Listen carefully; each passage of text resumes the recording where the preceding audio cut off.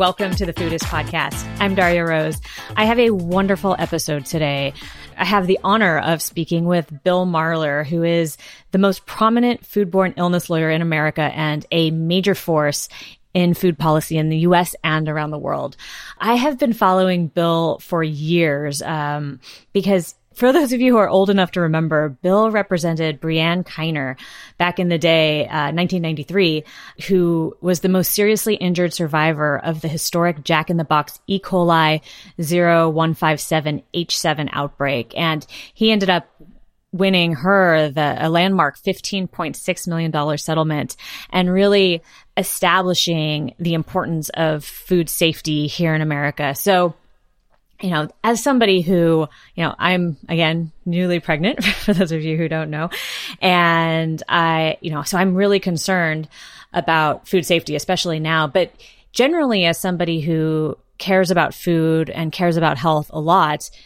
And especially as we've seen food poisoning outbreaks shift from sort of cheap hamburgers at fast food joints to organic food and fresh produce and the things that I eat every single day and I'm not going to stop eating. It's been really scary to follow the news. And I had a lot of questions for him about how to keep myself and my family safe. So we went all over the place. I asked about sushi and oysters and high-end food versus commodity food and industrialized food versus farmers markets. And I really learned a lot from Bill about what we can do. Obviously, your risk is never going to be zero, but there is actually quite a bit you can do to minimize your risk. And especially for those of us who are in particularly vulnerable positions like pregnant women and children. But generally, nobody wants to get a serious pathogen and be taken out of commission for potentially a really long time or permanently. So, I think this is a really important episode. And if the recent foodborne illness outbreaks and recalls have been a little frightening to you, I actually feel a little bit better after talking to him. So this is Bill Marler, and I really hope you enjoy.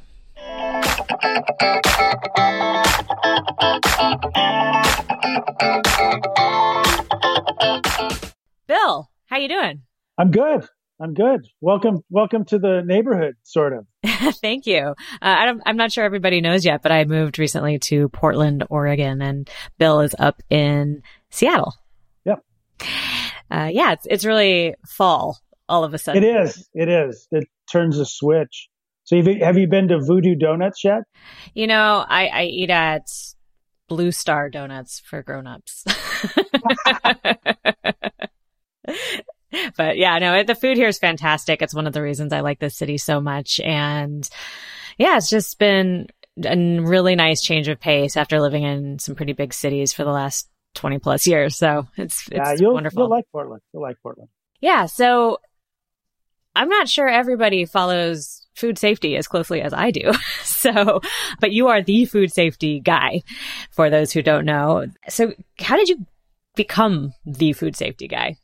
I had been out of law school for about 4 years when the Jack in the Box outbreak happened. And the Jack in the Box outbreak was sort of epicentered, here in the state of Washington, Seattle area.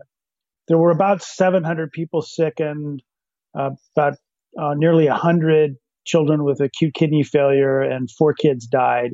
And the vast majority of those people were in sort of the Puget Sound region and mostly in sort of greater Seattle. And so I was a young lawyer and I wound up getting some of the first cases. I sort of became the legal face of the outbreak because everyone didn't know anything about E. coli back in 1993. Right. And I was at least able to say it. And so, I went from having one client to 10 to 100 and then started representing the really severely injured children. Got really into the discovery, uncovered a bunch of, fairly damning information about Jack in the Box. And in 1995, some of the first cases resolved. And I thought I'd go back to sort of just being a regular lawyer. And then lawyers and people from around the country started referring food cases to me. and I did the Odwalla E. coli outbreak. And after that, I decided that I'd start my own law firm. So I hired two of the lawyers who defended Jack in the Box, and we started Marler Clark in 1998, which has been 20 years ago, just last month. And, we do nothing but food cases now all over the world. And so I love my job. I love, representing the people who've been sickened, but I also spend a lot of time advocating for food safety, speaking, all over the world on food safety topics. So it's a great job. Yeah, I remember that first case. I was in like middle school or something, and it was such. Yeah. Sorry. So was I, sort of. Well, I feel like half my listeners weren't born yet, so. But it was such a big deal back then, and like you said, people had never heard of E. coli, didn't know how to say it. But, I feel like it's really changed. Like in the last 5 years, especially, I feel like the number of outbreaks and the frequency we're hearing. I mean, it's almost to the point where you can't open the internet without hearing about a new outbreak every single week. What is going on? Well, I'll sort of slightly disagree with you on sort of the frequency issue. Although if we were just talking about 2018, I would completely agree with you. Okay. Putting this whole thing in sort of context of what's been going on. And then, there's frankly the politics of this as well. So one thing that's happened is we're importing more food products, and we're not inspecting those food products as much as we should. We're also eating much more fresh fruits and vegetables than we were a decade or two ago. Wow. Fresh fruits, which is good. Right. But it's also, from the recent CDC analysis, those are also higher risk items because there's no kill step. You don't cook it. Right. So you have imported food products, you have a change in dietary habits going on, you've got population increasing, you've got more immune compromised people. If you sort of put those in context, foodborne illnesses have, for the most part, remained relatively flat as it relates to the population. The other thing that's happening, too, is we're much better. We, the health departments, CDC, state and local health departments, are much better at tracking these cases than they were 25 years ago. Sure. We're now using genetic fingerprinting, whole genome sequencing. We're much better at investigating these cases and tying them down. That being said, when I first started doing these cases back in 93, from about 93 to 99, about 100% of my revenue in my law firm was E. coli cases linked to hamburger. As of about a month ago, that was probably close to zero. Mm-hmm. Unfortunately, Cargill had a big recall of meat that was contaminated with E. coli O26, which is a pathogenic strain. And then just yesterday, JBS announced a recall of salmonella in hamburger that's sickened, 50, but that number is probably going to be 250 here in the next couple of days. So I would say, for the most part, as it relates to red meat and beef, we've actually made some pretty significant improvements, but, that was not without lots of fighting. USDA deemed E. coli an adulterant, E. coli 0157 an adulterant, which means that you can't sell it. The industry fought that. That sounds kind of bizarre. Does it though? Yes, does it though? But they eventually, thank goodness for the courts. The courts said that's silly, and the industry and government sort of figured out how to work together to do testing, and our meat supply is much safer than it was 25 years ago. That being said, we're seeing a lot more outbreaks linked to fresh fruits and vegetables and FDA inspected products. What we're seeing, and I think when you do open up the internet, and I love that way, the term to think about it that way, opening up the internet. If you open up the internet, I think probably what most consumers and you and I are feeling is all these recalls. Right. And The recalls, this might sound counterintuitive, the recalls actually, to me, are an indicator of a healthy food safety system. Sure. That means that the system is catching it. And even if there are a few people that are getting sick, which I think are unacceptable, but the recall system is working. And the main reason it's working is that recalls are expensive. Right. Even if you don't sicken somebody, recalls are super expensive. And to me, that was the driving economic force to change the beef industry's idea of how to do things. 10 years ago, 15 years ago, recalls of hamburger were almost a daily occurrence. 500,000 pounds here, 1 million pounds there. It was a constant boom, boom, boom. We don't see that anymore because they're doing testing internally and then they're throwing the stuff away or turning it into some cooked item and not shipping it. So there's no recall. So there's no expense there. Exactly. So, but they're making the product safer that way and it's not getting into the marketplace. Amazing. So would you predict that that's happening with produce or going to start happening more? And that's what the recalls are a representation of. Yeah. And believe me, it freaks people out. And you can have sort of recall fatigue, so to speak. Oh, geez, what is safe anymore? But it actually is, it's a way for the food system to really work effectively. Yeah. Do you credit it mostly with the cost of the recalls as opposed to regulation by the USDA? So for the people who don't know, the USDA regulates meat. And do they do dairy and eggs as well? USDA does red meat. So they do cows, they do pigs, they do chickens. They sort of jointly do eggs. Jointly with the FDA? FDA, yes. They jointly do eggs. FDA does milk. FDA does all fish except for catfish, and USDA does catfish. What a shit show. It's crazy, so to speak. And like a pizza with cheese and pepperoni on it, they don't do it together, but if it was just cheese, it would be the FDA. So, and then there are lots of other agencies that are involved in food safety that, have other acronyms that make no sense. Mike Taylor, who was head of FSIS after Jack in the Box, and he was head of FDA during the rollout of the Food Safety Modernization Act, it was quoted as, saying, if you were starting a food safety system, you wouldn't start it the way it looks today. You would have a unified system, but that's just not how it is. Unless you're a crazy person. Yeah. But there's, historically, not to bore you, but historically, the way this whole thing came about, it's kind of, at least for me, is fascinating. Food safety in America came directly from Upton Sinclair's book, The Jungle. Yeah. That's the beginning. But back then, the only thing we were really selling, in mass quantities was meat and dairy.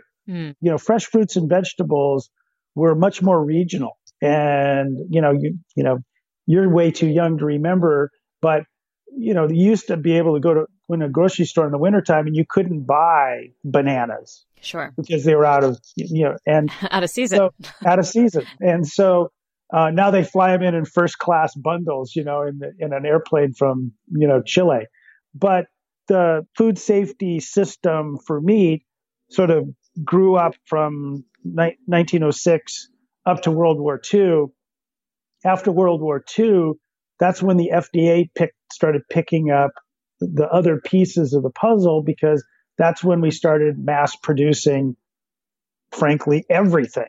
Sure. And that's where the FDA picked it up. Anyway, it became it's become complex, to say the least.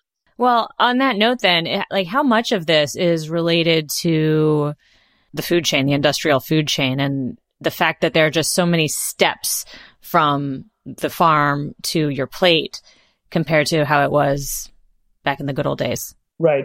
So we used to die a lot in the good old days from all kinds of other bacterial things, and, but it also predated antibiotics. So it would be interesting if you could do sort of a unethical case study to see how it all work. But there's no question that, in my view, industrialization of our food supply is sort of a double-edged sword when it comes to food safety. If everything is done correctly, and you've got a company who's well funded, who has money to put into food safety systems and HACCP plans and blockchain and all the stuff that's there, you can make a system that functions super well, and that it's enormous. The problem is if something goes wrong, if someone doesn't pay attention to a supplier, if someone, shortchanges something, or something just strange happens, it gets blown up into a big proportion. And so when you have an outbreak, it's a big one. It's a noticeable one. 500 million eggs. Exactly. Exactly. That was so crazy. Exactly. That, to me, was a regulatory problem. I went to that facility, got a court order to go there, and, went to Iowa. And I've been doing this a long time, and even I was sort of just shocked at the scope of these massive chicken houses that almost went on for as far as the eye could see. And things are pretty flat in Iowa, so the eye can see far. But what was just shocking to me too was just how poorly run these very expensive operations were. I mean, we had several feet of chicken manure inside these operations, Oof. So big, pushing out the metal walls because there's so much. And we had to put on hazmat suits that had rebreathers on it. So disgusting. That to go through it. And it was so bad that the clothes that I wore underneath the hazmat suit, when I put them in my, suitcase, I mean, they weren't dirty, but I put them in my suitcase to go home. By the time I got home, my wife goes, "You have to get rid of all of your clothes that were in the suitcase." It was that bad. That is so gross. So right. So, I mean, that's one of the problems with the industrial food chain, right? Like food becomes a commodity at that point, and then it comes down to the cheapest way you can produce it. Right. And so you have companies wanting to cut every penny out of every second of the day to produce this food. And then you have these government agencies who are responsible to keep it safe, which is wonderful, but it's expensive. It's hard to do. And there's this constant political battle over funding and what they're allowed to check and where they're allowed to go in the facilities. I rarely read anything about how wonderful they're doing. No, it's a constant battle. And, food has a really sort of a special place in most people's lives. And food shouldn't be a commodity in the sense that a widget or a screw or a tennis ball is a commodity. Yeah, it's a biological process. It's exactly and ecological as well. And you have to, and it's to sustain us, and on multiple levels. And so that's why, on average, I try to the extent possible, our family tries to sort of eat more locally. We do go to our farmer's market. We have a small garden. We try to simplify things a bit because after 25 years of doing this, I've learned that the more complex you make food, the more you turn it from a thing of sustenance to a commodity, the less nutrition it is, and the more likely it is to be, potentially contaminated with a pathogen or a virus that can sicken or kill you. But then how do you feed several billion people? Not everybody lives in Portland or Seattle where you can have, enough space to, plant a garden. There's some reality things that you have to deal with, and how to oversee that all from a regulatory sort of police state point of view. Yeah, good. I'm glad you brought that up because I was curious. So that's what I've done. So I read basically everything you post on Facebook and Twitter. And well, there's a lot of reasons, as anybody who's been following me knows, but there's a lot of reasons I've, for the most part, opted out of the industrialized food chain. A big reason is because the food just doesn't taste as good when they treat it that way. But a huge one, especially now that I'm pregnant again, is safety. Mm-hmm. It's gross. Like, and even in the produce farms, right, like they just dump sludge on there sometimes, forgetting to clean it properly. And the outbreaks are very serious and very real. And, yeah, it's hard to do. It's very difficult to do. Right. When I take it super seriously, like I am now as a right, pregnant woman, I don't eat on an airplane. Sometimes airplanes are long flights. Yeah.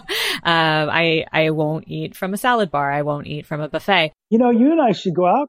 We should do dinner because that sounds exactly how I eat. So, or don't. So, yeah. But again, like you said, it's not necessarily practical to have eat everything from my own garden in the backyard. So I end up going to farmers markets. I find small specialty grocery stores. I go to local butchers that know the farms they get their food from. It's expensive. It's a lot of work, right, but it's the only thing I can think of to do.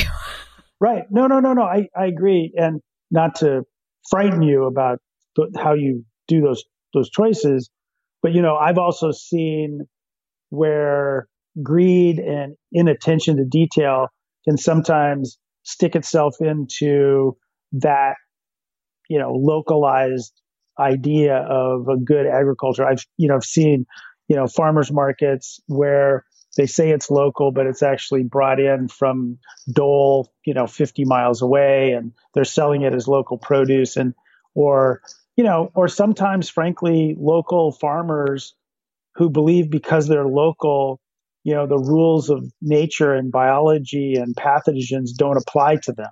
Right. That somehow miraculously, these things don't harm you if they're local. And that's a problem. Now, I've had some of your listeners or viewers, might disagree with me on sort of my feelings about not drinking raw milk.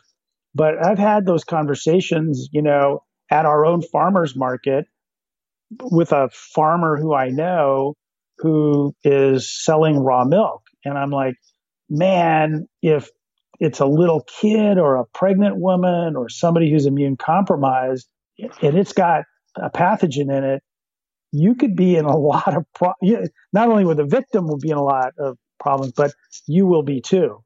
I don't know. It's tough. Yeah. It's tough. And that's a great point. I don't want to try to say that farmers markets are always safe, or, the biology is biology. If you are not careful with how you handle food, obviously there's a lot of risk there. But generally, the more steps you cut out of mass processing, it's really the processing and a lot of and the size of the farms, but the way they process the food is usually, one little piece of machinery gets contaminated and then tons of food that goes out into your favorite salad bar ends up contaminated. Yeah, I'll give you I think a real world example of that. There was a spinach E. coli outbreak in 2006, September 2006.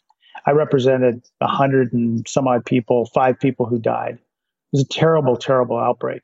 Ultimately, we were able to link it to one 20-acre plot of organically grown spinach. It was in the second year of a third-year transition to fully organic. And they cut it all together. They bunched it up in crates and they took it to a facility where it, along with a lot of other spinach, was all processed, in one day and shipped across the country. There was some wild pigs that had gotten into that field and done their business, but the whole field wasn't contaminated. It was just, parts of it. And so if you think about it, if that field had grown to sort of normal size and they had cut it in bunches and you bought it in bunches in your grocery store, as opposed to having it all cut at once and processed all together, triple washed and bagged and shipped to Wisconsin, there likely would have been no one sick. And to me, that sort of is the risk of consuming industrialized agriculture. Localized is not without any risk, but when you have a situation like I just described, that's where you see these big outbreaks and a lot of people getting sick or dying. Yeah. And, I know this is an anecdote and I'm going to knock on some wood, but since I've started eating this way, I mean, it's been 10, 15 years since I've had food poisoning. And as a kid, my husband's stories are the worst because he grew up in Las Vegas. And he would go to the buffets and the whole family would just get sick yearly. Like it happened all the time and they never put it together what was going on there. So yeah, just from my personal experience, eating in restaurants that support local farmers and local agriculture, that care about the ingredients and the quality, and buying from those people myself. And it's been pretty effective on mine. When's the last time you've had food poisoning? It's been 25 or 30 years. I travel all over the world, but I'm much more of a defensive eater than sort of your average person. So, it's sort of like, if you know too much. Right. Actually, I want to talk for a second about the different kinds of food poisoning and foodborne illnesses, because I think it gets confusing. Whenever I read about an E. coli outbreak or a salmonella outbreak, it's these things that incubate for a week, that, it's people are spraying out of both ends. Sorry to get too graphic. Right. And, I've never experienced anything like that. Like I find that, I've only had a sickness from eating twice, and my husband's had it a lot more. And we've talked about this, and it's usually one of those things where it's really obvious what caused it, or it feels like it is. Like everybody ate the same thing. Everybody got sick. Right. Usually within a day. They throw up for a couple of hours and then it's over, and they never really report it to anyone. Clearly this isn't salmonella or E. coli from what I've read about it. But what is that? That seems like the most common. So about 48 million Americans get a foodborne illness every year. And the vast majority of that, some 32 million, it's norovirus. Norovirus, the cruise ship virus, it's called a calcavirus. It's kind of a hard-shelled virus. It's very hardy, can stay on fomite surfaces, hard surfaces for a long period of time. Especially in the winter when people are crowded in small areas like cruise ships, it's easily transmitted both through food or through airborne vomit.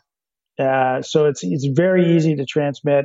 This is how kids get sick in those ball things that they play in, those kinds of things. It's some kid vomits in there and spreads to everybody else. So that's the vast majority of people who get sick, and people get sick within 12 hours of that. That's most people who go, oh, I had foodborne illness and it lasted for a day. That's what it was. Could have been Staph aureus. Lots of people carry staph.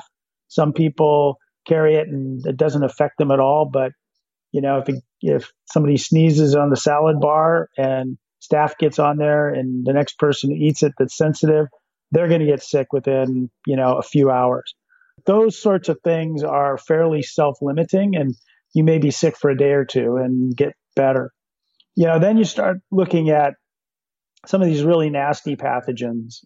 E. coli 0157 has an incubation period about 3 to 4 days. And about 10% of those cases will develop acute kidney failure, which may lead to death. Salmonella sickens, 1.4 million Americans every year. It's a fairly significant killer of people, but it's because more people get sick. There are 2,000 varieties of salmonella. Wow. And, some of them are very localized, in countries or areas within a country. So they're kind of sometimes easy to track and kind of interesting. You have listeria, which you're hearing a lot more about, and especially as a pregnant woman, they're telling you, stay away from deli meats and cheeses and, raw milk and things like that, primarily because listeria, which fortunately does not sicken a lot of people in the U.S., but it hospitalizes 99% and kills about a third. I was involved in that terrible cantaloupe outbreak in 2011, where 33 Americans died from eating cantaloupe. I mean, that's just stunning. Stunning. Mostly what I see are the E. coli, the Salmonella, Listeria cases. I'm involved in a Listeria case in South Africa right now where 1,000 people were sickened and 200 died. And so I'm actually helping on litigation in South Africa. Terrible, terrible situation. I actually have a question about Listeria. I have a lot of friends who are chefs, and some of them own really big operations, and they seem to believe that it's very much a hygiene related issue, at least in terms of containing it within a restaurant.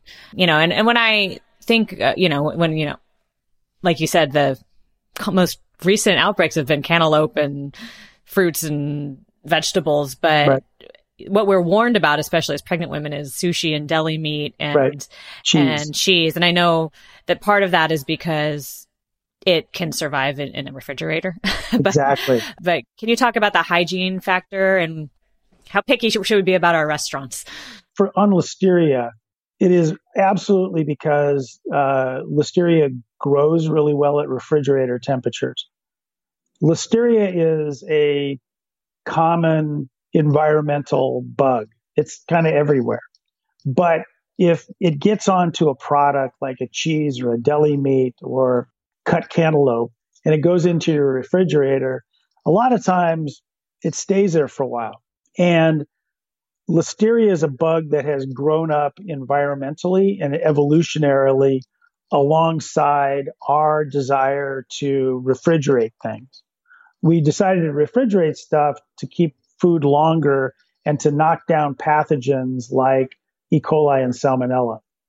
And Listeria goes, hey, this is awesome, and I can grow here. And so Listeria it's a bug of convenience that just can grow well at refrigerator temperatures.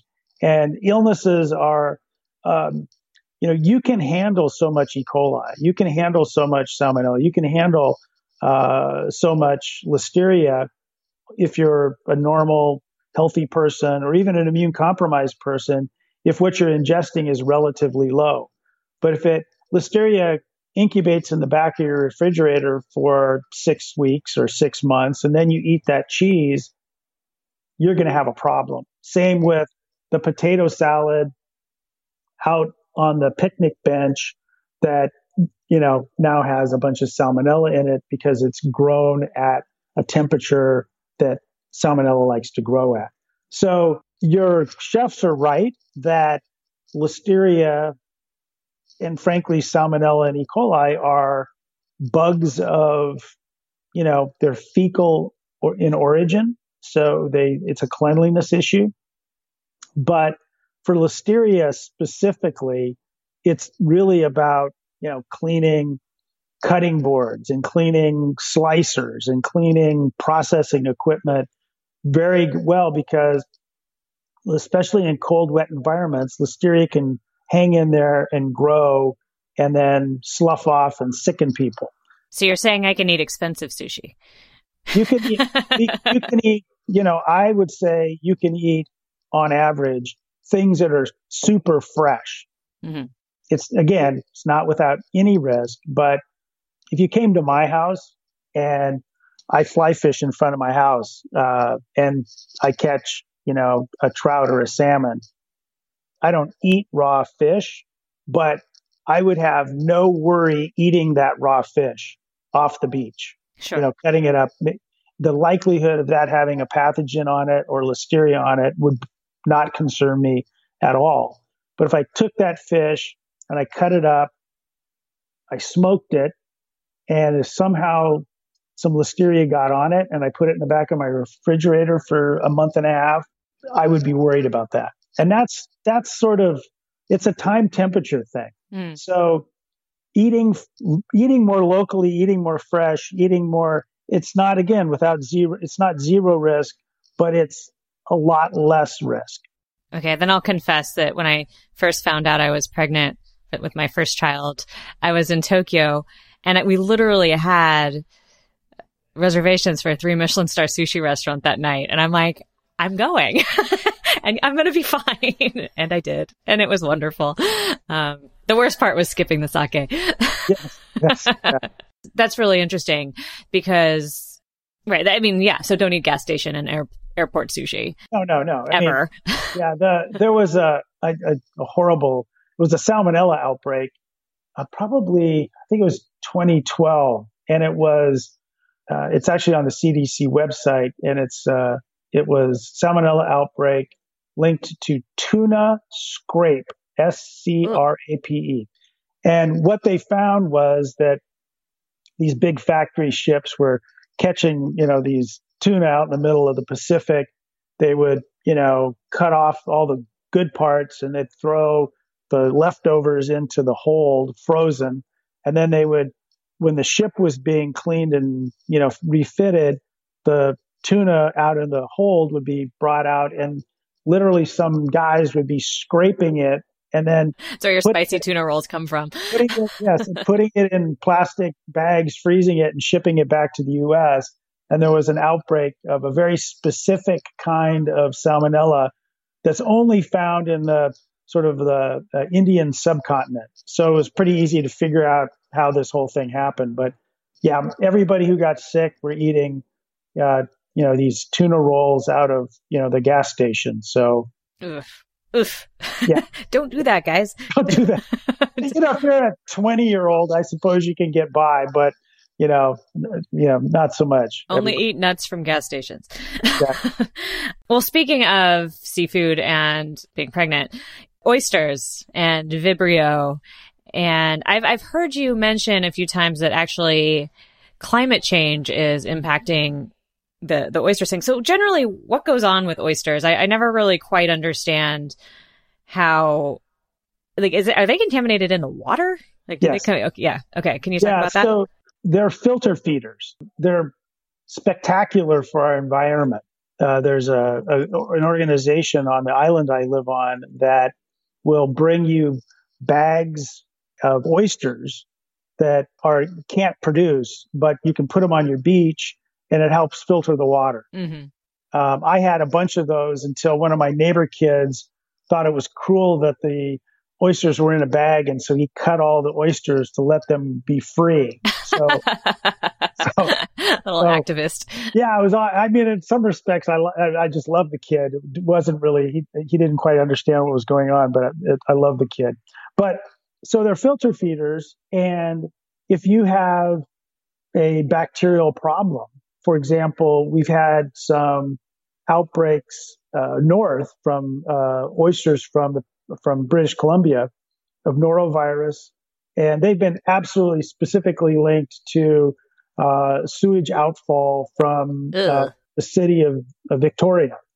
And, as water warms, you'll be seeing Campylobacter outbreaks in the Willapa Bay. Campylobacter is a, chicken, cow, human pathogen. So we haven't seen, I haven't seen E. coli outbreak, but we've seen, as it's logical as temperatures warm, we're going to see more and more of this. And that's why a lot of the oyster growing facilities, even in the state of Washington, are getting toeholds in, further north up in Alaska. Mm-hmm. So because they're trying to stay away from sewers and going to where waters are going to likely remain cooler, at least hopefully for the next decade or so. And how are these generally detected? Is it just first when somebody gets sick, or do they test them coming out of the water? Or there's some combination of both of those, but testing food products is helpful, but you can't test all the food or you wouldn't have anything to eat. And so a lot of times most outbreaks are figured out by the canaries in the coal mine that are the consumers that are consuming it, whether it be oysters or hamburgers or cantaloupe. Yeah. And does cooking help with Yes. those? Yeah. Okay. Yeah. So barbecued oysters are okay. Barbecue oysters are fine. Raw oysters wouldn't be something that would be on Bill Marler's menu. And I've gone out with my wife to a nice restaurant, and, invariably she'll order raw oysters. And, I think it's partly just to watched me squirm. It's a lot like my children when they were teenagers. Instead of sneaking out for beers, they snuck out for hamburgers. So, well, they're so good for you. Not hamburgers, the oysters. They're so healthy. And I'm curious, so you won't even eat an oyster at a nice restaurant? No. Because you don't think they're capable of detecting? No, it's like I wouldn't necessarily follow the Bill Marler rules of dining at a fine restaurant. A lot of it has to do just with what I do every day. Sure. I have a couple of orthopedic doctor friends who are constantly thinking their knees hurt. So, and so I just avoid things sometimes, not for necessarily any particular rational reason, but it's because I've just had so much experience with the downside of it that it doesn't make the meal enjoyable if I'm sort of reminiscing about, Mr. Smith who died from Vibrio from eating raw oysters. And I do that. Yeah. So I'd rather just order a well done steak and a really good bottle of wine. I get it. Yeah, because I'm curious. I mean, when I'm not pregnant, I would certainly not eat, the dollar oyster happy hour behind a bar in an alley. but there's some amazing oyster bars in New York and in everywhere in the places I eat. And the oysters they're usually from very cold water places, Japan, Hokkaido. The Alaskan ones are delicious. Right. The colder the water, actually, they taste better. And they have a lot of quality control. They have somebody out there hand selecting every single night where they're getting their stuff from. And I just don't have the willpower to say no. No, I mean, I grew up on the Hood Canal, and in the summers, this is in the 70s and 80s, we would, or in the 60s, we'd eat raw oysters off the beach all the time, but that's changed as, although there's still oysters out there, 3/4 of the season they're shut because of, sewer issues, because there's a lot of septic tanks as opposed, and so you've just more people out there, the population's quadrupled in the last 20 years. So it happens, So is that months that end in R thing true? I think that's right. But I don't know, the bottom line is cold water, winter months, you're probably safer. Yeah. The further north you're getting your oysters from, the better. I know that pisses off a lot of people from the Gulf Coast oysters. I won't touch those. Yeah, exactly. I won't touch those. Yeah, there's so many. Just the spills that have happened in the Gulf. Oh yeah, yeah. And those oysters are probably, working, double time to clean up some of that, and they're probably, doing a great job of cleaning up the water, but they're absorbing all of that into their bodies. Yeah. So yummy. So can we talk about Chipotle for a second? Sure. What the hell? My friends at Chipotle, setting aside 2015, which was a really, really, really bad year for Chipotle. And I've thought a lot about this because, I was in litigation with them for a long time. But, I think they had put themselves up on such a high pedestal. And, if you're going to use that as a marketing methodology and you're going to compare yourself to others, people are going to be, looking to knock you off your shelf. And I think that when they were so focused on the marketing of who they were, they stopped paying attention to some of the details about food safety. Still, though, I feel like it's not getting better. The problem they had in Iowa recently was a norovirus outbreak. I think, it was Clostridium perfringens, which was this one restaurant was, reheating things and keeping cold things hot and hot things cold, and it's like a buffet thing, and that's what happened. It sickened a bunch of people. But, at the same time, McDonald's had, a cyclospora outbreak linked to salads that seriously sickened several hundred people. And we just sort of, the public just sort of brushed it off as, because we expect that out of McDonald's. Exactly. It's kind of like, not to get political on you, but it's kind of like we have this guy in the White House that does insane things every day. Then he does another insane thing, and you're just like, oh yeah, well, he's just done another insane thing. Right. And so it's like decades of tax fraud. Yeah. Yeah. I mean, yeah. So yeah, or whatever. And, whatever. And so you kind of, I think Chipotle built themselves up in a way that they had to keep perfect. Yeah. Even my friend James Marsden, who came in as their food safety guy, the fact that he's leaving after, leaving next year, became huge story in the business side of things, where normally that wouldn't even get reported. And I'm not taking Chipotle's side for this, but it's like, if you really want to market yourself as something different than the rest, which I'm not saying I disagree with what they were doing, because there were lots of stuff they were doing that were great. I know, they had me fooled. I was excited. But you gotta live and breathe it. Yeah. It's the ethical side of stuff. A good example of that was, early on, the Odwalla E. coli outbreak. Odwalla, was, it's natural and pasteurized. They were donating money to all kinds of great causes. It was all organic and lovely, and they went to Grateful Dead concerts and everything was happy. And, until they tried to sell their juice to the U.S. Army, and the Army said, your juice is not fit for human consumption. We're not going to buy it. But then Odwalla continued to sell it to little kids and pregnant women.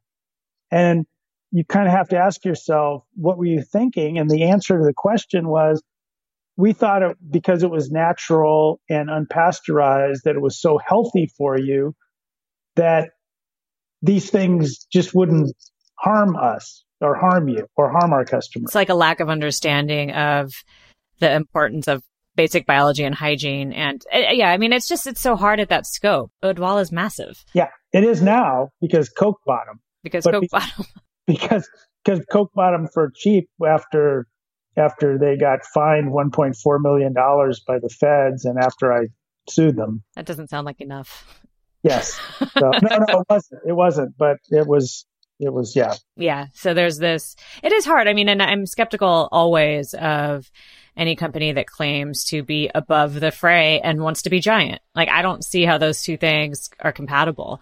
And I don't know what the answer is, but that you just, it's really hard to see how big industrial scale can go hand in hand with, unless you're doing something completely different and spending a ton of money and it's really expensive, how to keep that safe.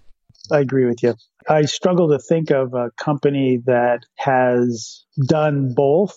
I think some people some companies just have embraced, the giant nature of things, and then realized that that's what they wanted to be. And they just adapted to how they, Taco Bell or Jack in the Box. They make it so that it's almost virtually impossible to undercook or underdo anything there, because they have so many systems in place, because they don't want to have another disaster. Yeah. They make it 16-year-old burger flipper proof. Yeah. They just try to make it so that, they're not going to have a problem. Right. But then it's really bad for you. Yes. In other ways. So. Right. In other ways. Yeah. My hopes are high for Sweetgreen. I don't know if you're familiar with them. The food is so good, and they tend to use their locations and source locally from there. But, it hasn't been that long yet. So we have a restaurant that is in Seattle. They have a couple of them that are local sourced agriculture, that a lot of the people in my office, because it's close too, a lot of people in my office go there to get salads, or used to go there to get salads and sandwiches. And then they recently had an E. coli outbreak. Oops. Yeah, it's a bummer. Yeah, it happens. I have a frenemy. I like that term. Frank Yanis from Walmart. And he's their vice president, head of food safety.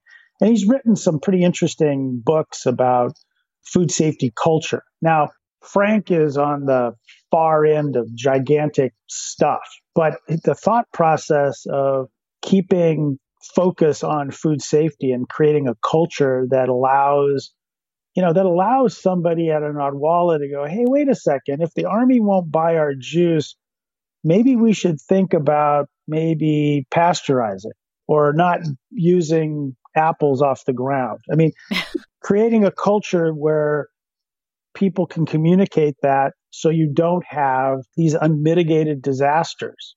And because I tell everybody, when I speak to industry, there's not one foodborne illness outbreak I've ever been involved in that when you look at it from beginning to end, that you could not have fixed it before it blew up. Right. There's always warning signs. And it's just, do you have the right culture and people to kind of get you to a point where you can sort of see those? Wow. Yeah.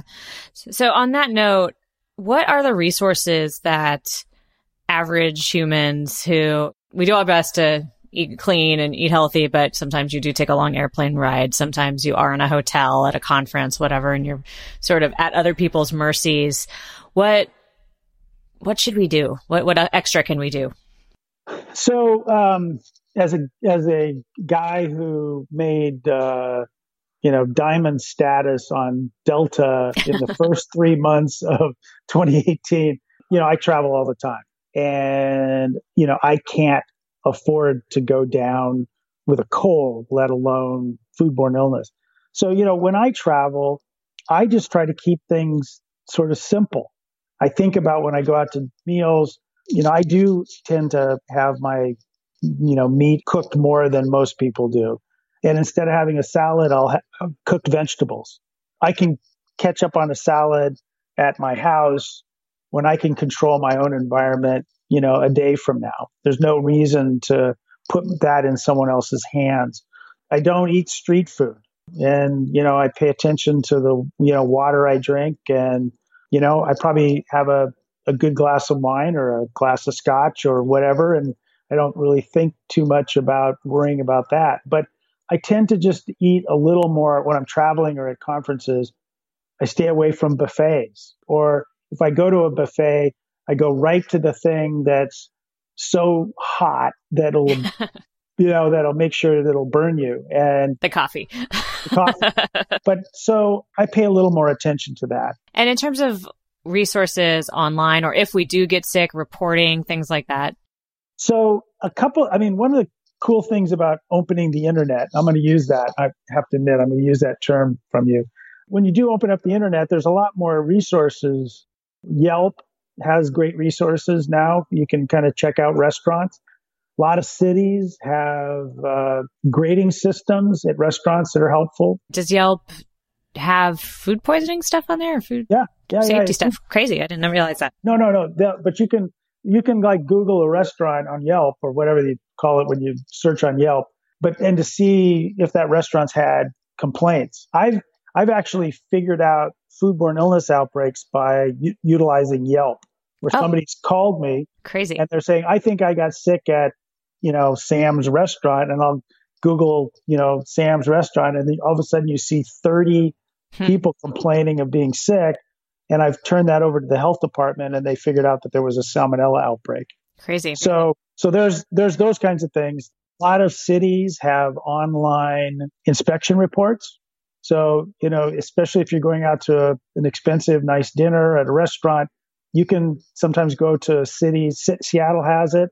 Don't know if Portland does, but you can go online and see kind of like the last 10 inspection reports from that restaurant. There's also a website, a very interesting fellow from New York started it about 4 or 5 years ago, and it's called iwaspoisoned.com. And it's fascinating. It's almost as funny as Barf blog. Yes. Yeah. But iwaspoisoned.com is really interesting because he's trying to create a sort of a big data situation where if enough people complain, people notice. And he's actually, in 2015, his website was the one that sort of outed Chipotle's 2 norovirus outbreaks, the one in California and the one in Boston. His site works really well when the outbreak's big, because you see the spike. It's not Right. so good picking up small outbreaks because not everybody logs on and does it. But if everybody did, you'd have better information. So I think there's some things that consumers can do when they're going out to restaurants. And then as it relates to, going to grocery stores, again, I think if you're a betting person, eating more locally and eating things that are fresher and don't travel enormous distances. I think there's other reasons to be concerned about that from a carbon footprint point of view. But I think just kind of keeping things a little simpler is a good rule of thumb. Which is generally healthier anyway. Exactly. Well. Awesome. Well, thank you so much, Bill. I learned so much. I hope everybody else did too. All right. Take care. Thanks. Thanks for listening to the Foodist Podcast. I'm Daria Rose. And if you're interested in upgrading your own health style, learning how to get healthy and lose weight without dieting and without all of the suffering that it brings, then head over to my website, Summer Tomato, and sign up for my weekly newsletter. When you sign up, you'll get a free starter kit that'll teach you the basics of how to start changing the way you think about food, health, and weight loss. You'll also get a free chapter from my book, Foodist, called The Myth of Willpower, that explains the science behind why the no pain, no gain mantra of the weight loss industry is the absolute worst approach to getting healthy. So come over to Summer Tomato and sign up. We have a fantastic community, and we would love, love, love to have you. Thanks for listening, and I will see you next time.